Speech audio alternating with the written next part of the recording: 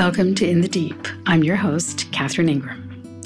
Today we're going to do something a little different. I have requested that people send me questions that I will answer during this podcast. So I have a list of questions here that I'll be addressing. But first, let me say a couple of other things.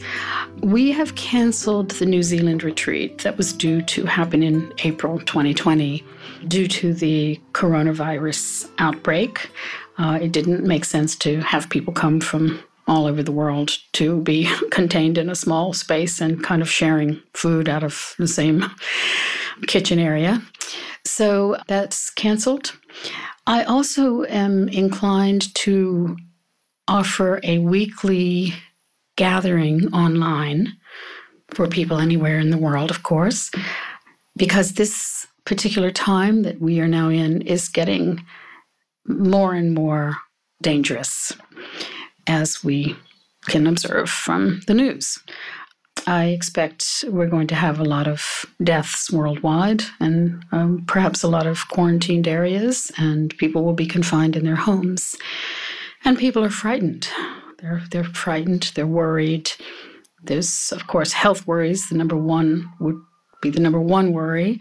And there are economic worries in addition. So people are nervous. There's a lot of anxiety, and there is some depression. So I want to do a series. I'll continue the podcast series, which will be offered, of course, for free twice a month. But I'm going to be doing essentially 8 sessions a month, which will require a nominal charge of $10 per session for you to join. And those will be live. We can have discussions, and you can bring up your concerns, and we'll address them, of course, with the idea that we need a dharmic perspective. I've been speaking a lot lately about acceptance and courage as the 2 themes in my life at the moment that are very, very strong. Basically, having to say, okay, this is happening, not be in denial, right? This is happening. It's not that we didn't have any already existing problems in the world. Of course, we did. We have huge problems. But now those have been, in a way, supplanted in terms of priorities by this virus, which is, like I said, extremely dangerous. So with all of that in mind, I thought it would be useful for us to have a place that we can try to calm down together. So I'm actually calling this Seeking Calm in the Chaos. That's what the name of this online paid subscription. You just have to pay one time for one session. You don't have to sign up for a whole thing. Just anytime you want to drop in. And I'm going to arrange the time slots for people in both America and Europe and also in Australia, so that you'll find a time slot that works for you. All right, let's get to the questions. This is from Heather in Denmark. Both of my daughters, now 9 and 13, have very negative self-image, despite my best efforts to give them the best experiences possible, starting with home birth, attachment parenting, attending to their needs, supporting them in developing and pursuing interests that suit them, and accepting and loving them just as they are. Sadly, it feels like my influence on their conditioning is limited. They have struggled with friendships, especially around ages 7 to 12, and their self-talk is heartbreakingly negative, especially around their bodies and appearance. Puberty is so hard for girls, especially when it hits early. It is difficult to handle what to say when they say negative things about themselves, and coming to terms with my own sadness about it. You often refer to how we are influenced by our conditioning, and I wonder if you could elaborate on the various forces at play and what we can do as parents to help our growing girls love themselves. Wow. Well, the parenting conditioning, of course, is extremely powerful. But cultural conditioning, especially for teenagers, is extraordinarily powerful. And perhaps, in a way, it surpasses in that phase whatever influence the parents are having. The parents, fortunately, have a lot of influence in the earlier years. But by the time the kids get to be teenagers, many of them, not all, it's some sort of separation occurs in which they're feeling their own independent, autonomous power, and they're looking to their peers for answers and for how they play it in the world and for what matters and what to pay attention to. So one thing I would say to you is to not blame yourself or feel too much like you're failing as a parent because your girls have an obsession with self-image. This is a problem worldwide, as you know. The whole social media domain is all about self-image. Whatever else they're putting up there, even if it's about a cute puppy, it's also, the subtext is, aren't I cool for finding this little cute video of a cute puppy? Maybe not always. Maybe some people are genuinely wanting to make everyone happy, of course, but a lot of what goes on is really a look at me program, more than has ever been in history. It is the cultural norm for young people to be living their lives on their imaginary stages, that is, their social media platforms. And so this conditioning that your daughters are experiencing is probably beyond your control unless you make them get off their screens and you take them to some remote place, go live with the Eskimos. Or maybe they're all on screens too, who knows. It's very, very difficult to have a tremendous influence on teenagers. And I hear you about how sad it makes you to see your girls perhaps demean themselves and not see their own beauty.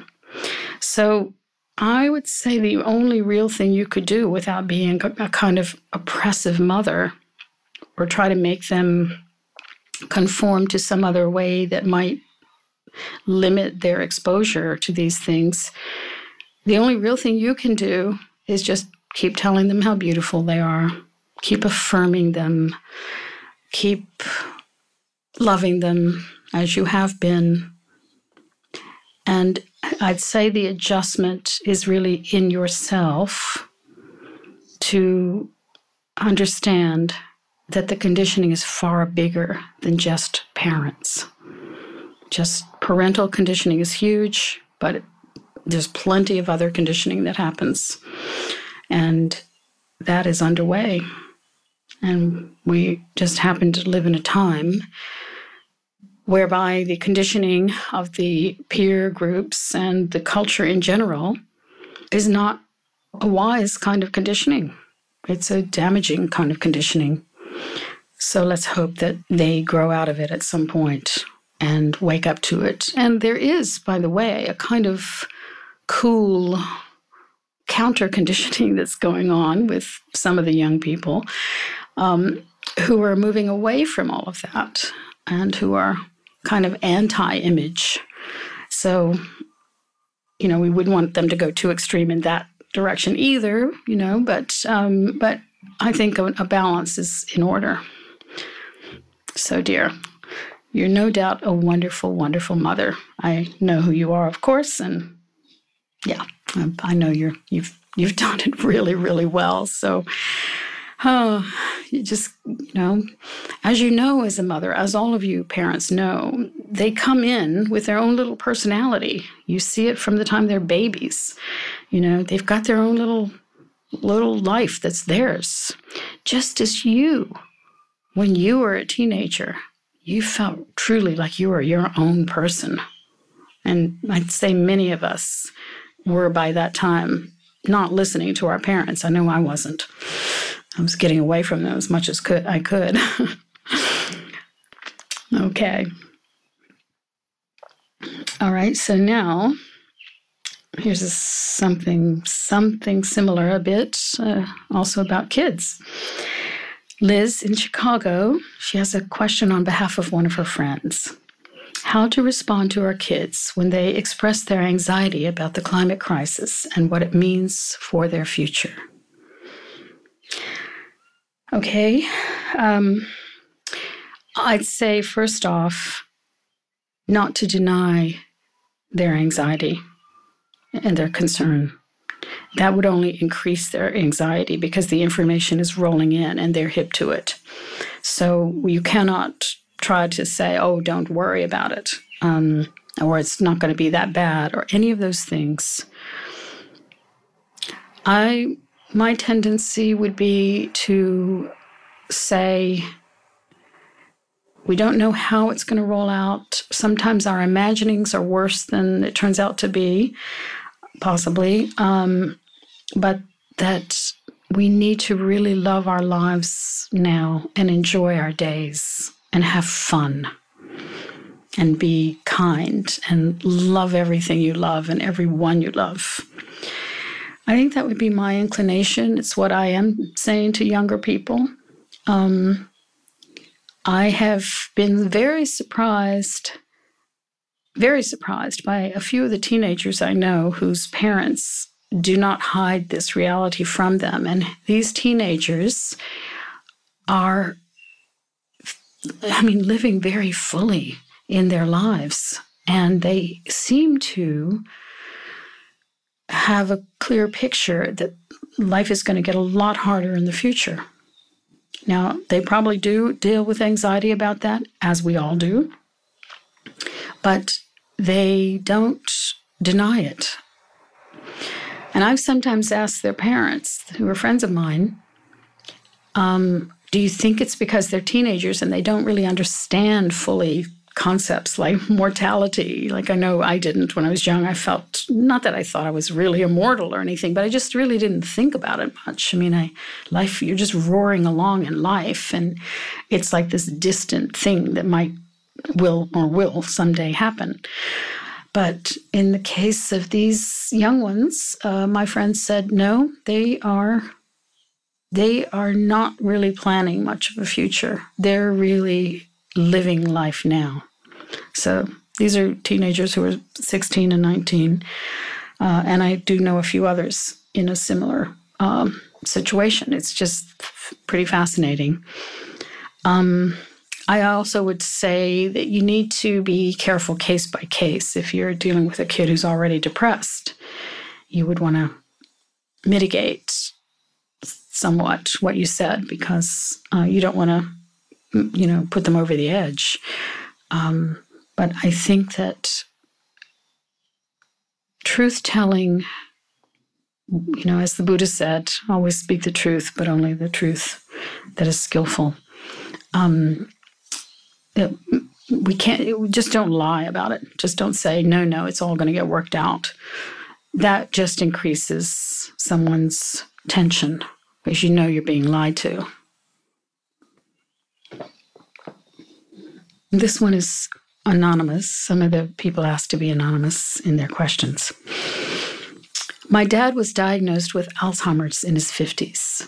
We don't know whether it's genetic, and I worry about this as his oldest child. I've used the worry to make changes for the better, working less, spending more time with my kids, and doing things that I enjoy. I wish I could have some kind of idea of what the experience would be like, also what my dad's experience might have been like, since he couldn't express himself. I wonder how I could make the best use of it if it comes, and how I could prepare myself so that I could be at peace with it.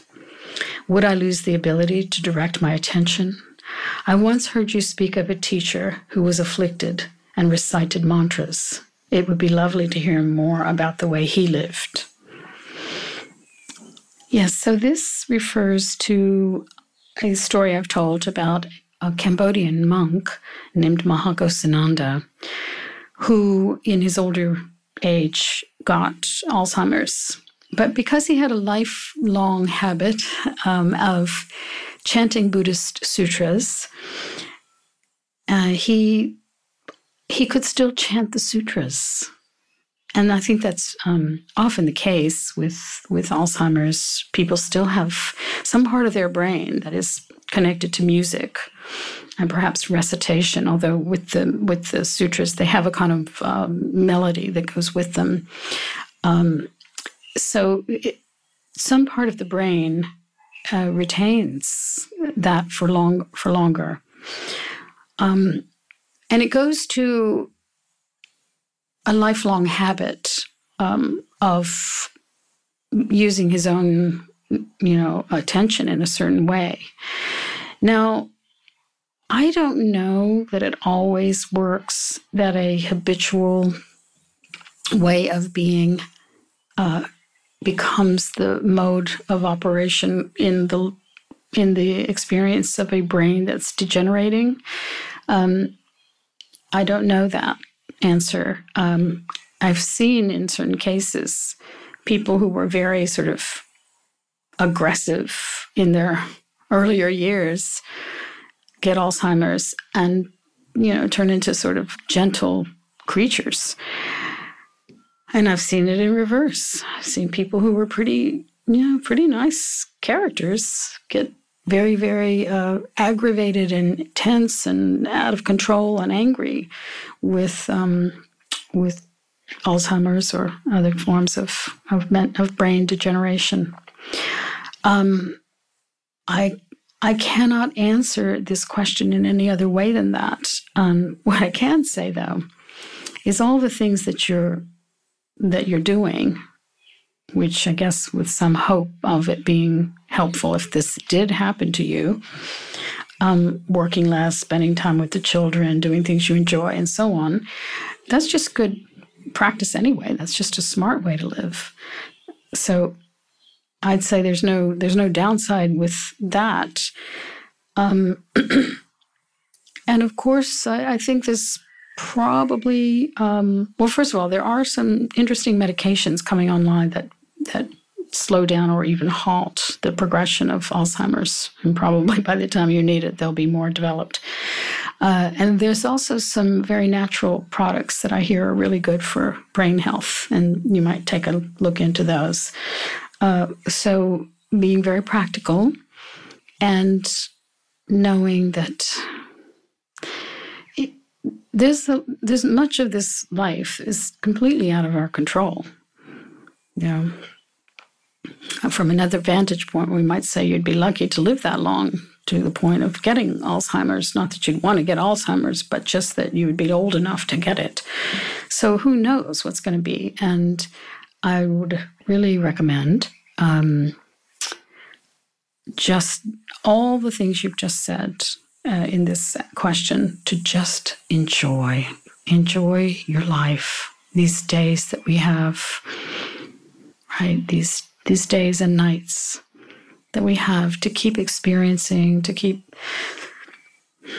looking into the eyes of the people we love and having a laugh and having a meal and taking a walk. We future trip a lot in our privileged places. We want the party to go on, and we want to know that it's going to go on to a certain point. But we don't have that guarantee, and no one ever has in history. And many, many, many people live now so day to day that future consideration is a luxury beyond their wildest dreams. And that is actually how it's been a lot for people for a long time. So we in our privileged world, we need to make some adjustments and realize that this show could go dark for any one of us at any point. I mean, look at this couple who just went on this cruise, on this Diamond Princess, that cruise ship. They perhaps saved up, perhaps it's an anniversary cruise, who knows? But, expecting to have a lovely time, they get this lengthy quarantine on that boat. Hundreds of them get the virus. And one of them, here in Australia, an older couple in their 70s, He just died the other day, and his wife also has the virus. You know, it's just poof, poof. So we have to really recognize that we'll handle things the best we can day by day at the point that it comes. That's why I say accepting what is happening here and now, having courage. Basically, that's saying, okay, I will stand up to this, right? I will see it. I will experience it. And that's the best we can hope for. Okay, the next one is from Kent in San Francisco. Several months ago, I flew to LA and witnessed in the middle of the night my older brother's last breath. Just a few Saturdays ago, I spoke at his memorial. Perhaps the saddest thing for me was that in later years, he was so unhappy. I recall that you are not a believer in reincarnation, so given that, do you have any comforting thoughts in this regard? And this is a very pertinent question for me because my brother also died. He died when he was 38.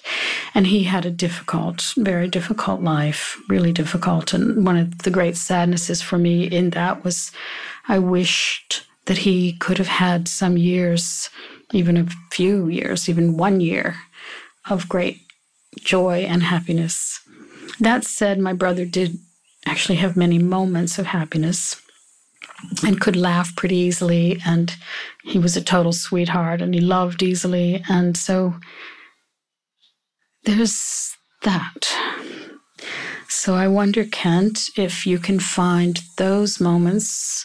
Perhaps your brother had some particular interests that perhaps we can imagine if he did have those interests, that in those moments his mind was on that kind of focus, or that he had a love in his life at some point, at any point. And also I've had to, so much of my life has had to be this surrender to the unfairness or the apparent unfairness of how things roll out here. That some people have very lucky childhoods. They were born to wonderful, loving parents, and they just had a constitution or whatever that was just buoyant. Others, not at all, right? And so it's an incredible disparity that goes on here. Some people are born with perfect health. They eat nails and drink vodka through their life. And others who are doing everything possible to stay healthy get some hideous disease or are born with terrible infirmities and physical challenges. So the adjustment, of course, has to be within yourself. That, well, sometimes I ask the question, even though my brother's life was hard, I ask, okay, would he have rather been here or not? And for sure, he would have rather been here. He was into the show, even though it was hard, and he sometimes said he didn't want to be here, but he was into it. And I think even with people who commit suicide, perhaps they still would have rather been here than not, but maybe it gets to a point where they just can't stand it any longer. So if you answer yes to that question, your brother, yeah, he still would have rather been here, then that was the life he got. It wasn't, as you're saying, it was not a happy life, but that was the life he got. And your love for him can just include that, even though it's a bit sad to consider that. That's how I feel with my brother.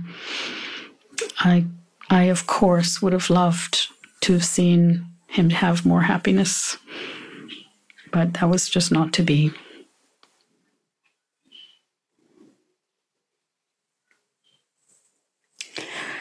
Okay, this is from Judy in Oregon. I guess my biggest personal and world issue is about doing. I'm a therapist and a parent, my two areas of doing. I was always at the head of the class, but I haven't felt charged up for doing much activism in the past many years. In fact, I've moved to a rural area for my soul's well-being, so I'm less involved than before as a city dweller. I even play golf now, which is evidence of utter depravity. Actually, it's a great way to focus and to examine the ego of hopes, pride, discouragement, and etc. I suppose in the competition on the golf course, there are those things. I used to expect that I'd return to teaching about living, but I'm shy to do that. Also, perhaps too old and lazy. So the question, why have I stopped? One can say it's acquiescence to aging, except that it's nothing new. I realize you can't offer me a path. In a way, the question is how to be in the world as an elder, how to show up in spite of invisibility.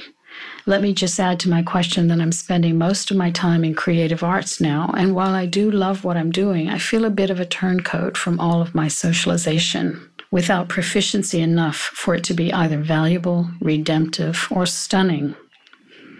I know that action seems to be therapeutic, so to rephrase the question, how to be an elder in these times which seem to become more apocalyptic looking with every passing week. And this is quite interesting because she is in Oregon where some cases have just broken out of the virus. Yeah.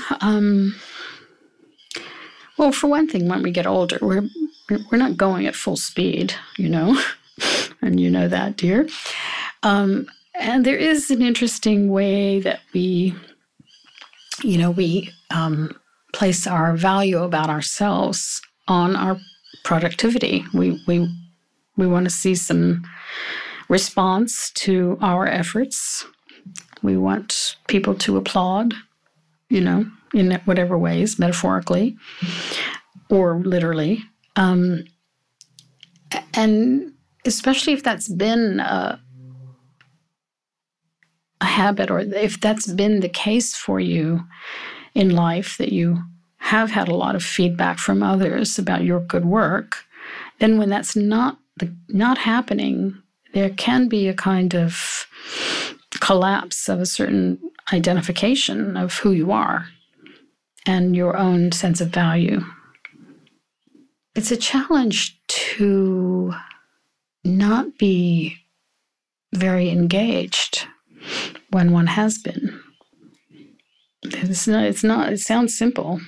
People, think of it as some glorious retirement. But there have been studies that show a lot of people in so-called retirement are kind of floundering. And there's a program I heard about. I was driving in my car in Hawaii years ago, and I heard this fascinating program about this organization that gets retired people back to work in whatever ways they can, because they see it as a need for their mental health. Now, that said, it doesn't necessarily mean that you have to ramp up whatever it was that you were doing before, being a therapist and taking care of the children, who I assume are getting older by the day. But that whatever it is you're doing, whatever it is your creative expression, to really honor that as this is my creative expression now, and to really surrender to that and enjoy it. And one of the things I've been aware of in this coronavirus spread is, if one were to get this, and if you're of a certain age, you're at higher risk, 60s and above, you're at higher risk of death. It's game over pretty quick. If you get it, and it's such that it's going to kill you, all of the dreams and schemes are over in a flash. right?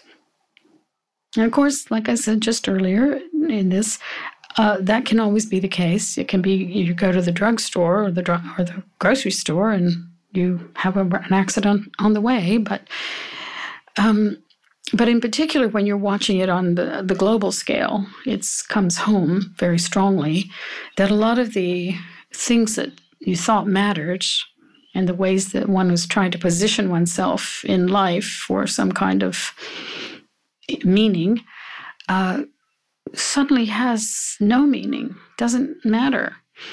So I think it's very useful, very important to, like I said before, honor and dignify your life right now as it is, following your own authentic movements. And try your best to set aside the inner critic and the voice that says this isn't enough, and here we are in the apocalyptic moment, and what am I doing? I'm making art. Maybe that's the most wonderful possible thing you could be doing.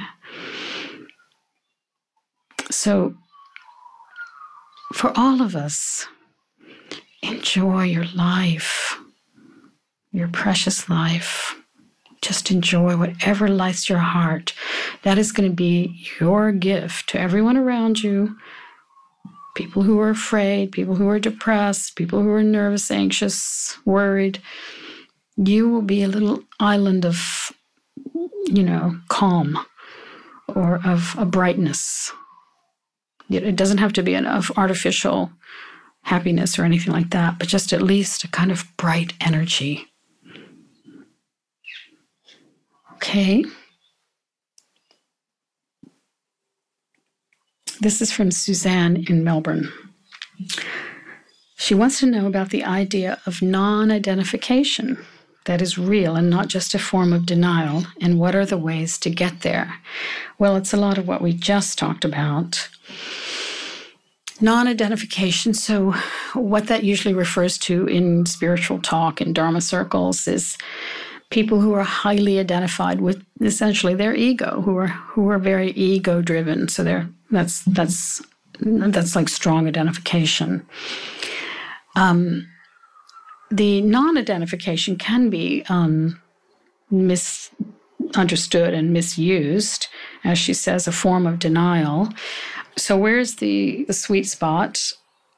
I'd say that not taking things too personally when you're out and about, and not being overly concerned even to yourself with how you're appearing to you or to anyone else.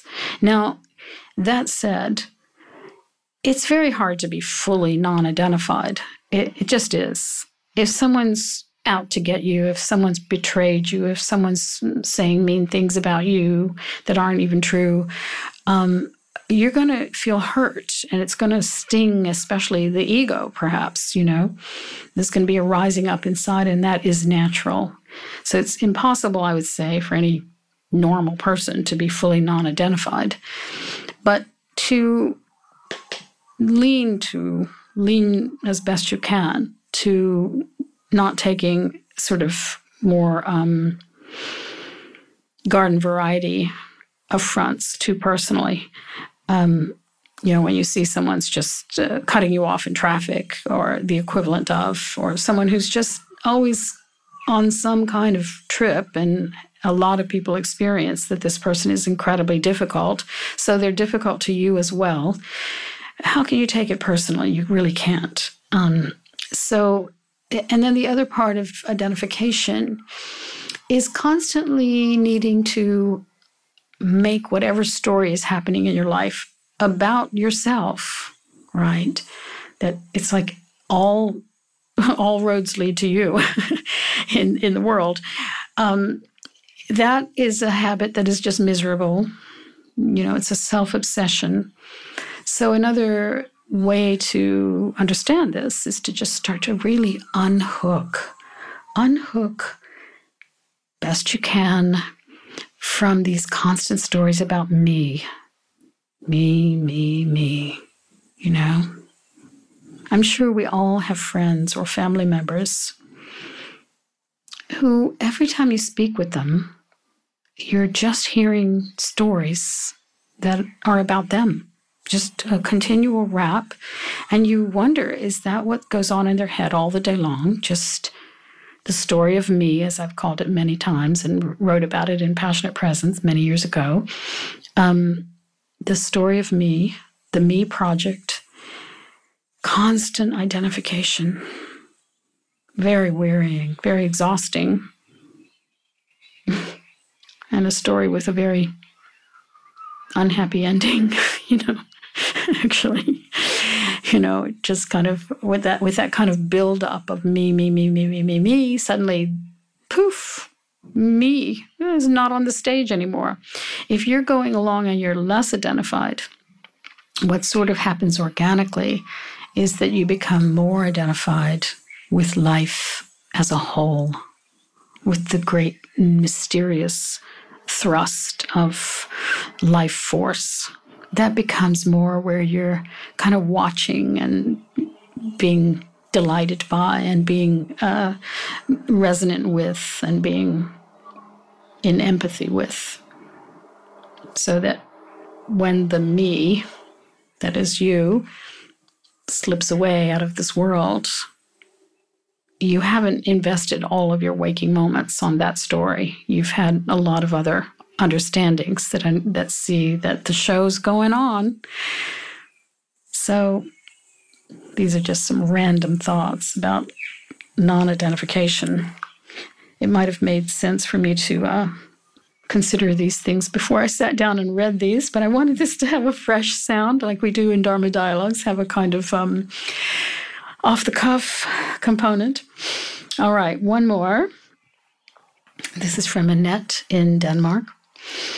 Years ago, I listened to a conversation about the freedom you start to experience more and more as you let go of ideas and assumptions, and as you get more and more present in the waking up process. And the paradox is that as freedom is experienced at one level, you get less free at another level. In a way, your choices for action will get more limited. In a sense, it is also my experience. I am more and more compelled to do, quote, the right thing, end quote, in a moral sense, but also in regard to how I treat myself and my body. It seems that I have to be pretty strict to do routines, taking care of myself, yoga, walks, fresh air, etc., or I will more easily get depressed. Sometimes it is very inconvenient in a life with a lot of other things to do as well, and I wish I didn't have to be so strict. But if I let go, I slip into depression and anxiety. I've been wondering if the morning meditation practice you hear spiritual leaders have, for instance, the Dalai Lama, is a necessity more than a choice as a way to get centered and getting the intentions clear instead of getting caught up in the dark forces of the mind and the world. My question is it just another idea that as one is more and more awake, one is more prone to depression and anxiety? Ideas tend to become self-fulfilling prophecies, so I would like to let go of this one. If it is more an idea than a general truth or the general experience for many. The depression I'm talking about is not the understandable one, the one where you react to the state of many horrible things in the world. It's the one where the inner critic takes over and sees things in a negative light that is a distortion of realities. So this is a question about when as the waking up process occurs, you find yourself having to be a lot more impeccable than perhaps you used to be. You feel maybe more constrained, as she's indicating, more constrained in terms of the emphasis on your own morality that becomes, I speak about this in my book as well. I call it natural ethics, that as you wake up more and more, that is, you sensitize yourself to life, your actions need to be more and more impeccable to align with that waking up so that you don't feel constant remorse and regret. And so you're more careful than any mode of ethics any kind of book of ethics that I know of. Your own inner natural ethics are actually more severe in a way. you don't want to make a toe step. And you can see the consequences often ahead of time, so you don't make the toe step. Now, that's not to say we're all perfect and we don't come off the path plenty enough, but quite a bit less so than before you became much more sensitive. So does that come necessarily with anxiety and depression? Well, not really. The waking up, the sensitizing does make you aware of a lot more suffering. And you do feel a lot more sadness. There's that. But you also feel a lot more joy. I often describe it as widening the spectrum of existence, of experience. So on one end is great joy, and the other end is great sorrow. And your big, wide view can include both of them, and does include both. So you're more easily delighted in many ways. When you have sympathetic joy, for instance, when your feelings of this great camaraderie, this great interbeingness is very big, then you're delighted in other beings' delights, right? I was swimming in the lake near my house yesterday. We have an ocean nearby, about a mile away, and across the park from the ocean is this incredible tea tree lake. It's surrounded by tea trees that drop their leaves into the water. So you're literally swimming kind of in tea, a light form of tea from tea trees. And it's kind of fantastic, great for your skin, and it's very lovely. There was a little new family there. They just moved here, and 2 little toddler kids. And so we're all swimming, kind of chatting, because I was telling them about where to find things and where the health food store is and so on. And one of their little ones was 3. Right near where we were swimming, there were 2 beautiful ducks with kind of some turquoise feathers on them and a kind of turquoise beak. It was really, really gorgeous. And they were right near us, like you could almost touch them. They would have swum away if we tried, but they were quite near. And I pointed out to the 3-year-old, and the 3-year-old just squealed with delight, because probably she'd never been actually swimming in a body of water with a duck swimming right next to her, or 2, actually it was 2 ducks. So she might have seen them from afar, but she probably wasn't actually swimming with them until yesterday. And her delight in that recognition, that observation, I mean, she just kept staring at them and trying to get them to come over, and just talking about the ducks and talking about how, look at them. And anyway, it's just adorable. And it so gladdened my heart. So not only was the being in the water and paddling about was delightful, but sharing that moment. And it's very nice, of course, to share a kind of first with a child and to see that level of delight. But I feel it also with so many of the creatures I observe around where I live on my property. I have a whole bird life here, as some of you might have guessed. And so they all have their personalities, these magpies that come around in the morning and the evening. I call them Heckle and Jekyll, and they're hilarious. And my turkeys, they all have names and they all have personalities. And the bush turkeys, they're quite large and very interesting. I'm so easily, like I laugh many times a day watching what goes on out there. I watch them sometimes sunning themselves, the turkeys, and they spread out their wings so that their whole wing underneath can get sunned and kind of dried probably. And just the stillness that they exhibit when they're doing that. Like they'll lay there a long time. So these are the ways in which delight is on offer when the awareness is, when there's an awake awareness. Delight is on offer as well. you basically feel everything more intensely. You feel the sorrow. Yes, it's heartbreaking, right? It's the first noble truth, the truth of suffering. It is rampant. And so is love. And so are the little delights. Looking into the eyes of the children, looking into the eyes of your friends or your lovers or your parents, being grateful and being tender with everything. I'm feeling these days so tender. I could actually cry at any moment, not about sadness necessarily. It's about the poignancy of all of this. We take a lot of things for granted, and sometimes it takes a real shock to the system to wake up to what the real story is here. So, for you who are listening, don't let any of this scare you. This is all meant to be an offering, a hand-holding of saying, yes, let's be here together. Let's look at things very clearly, and let's celebrate, be helpful, and be true.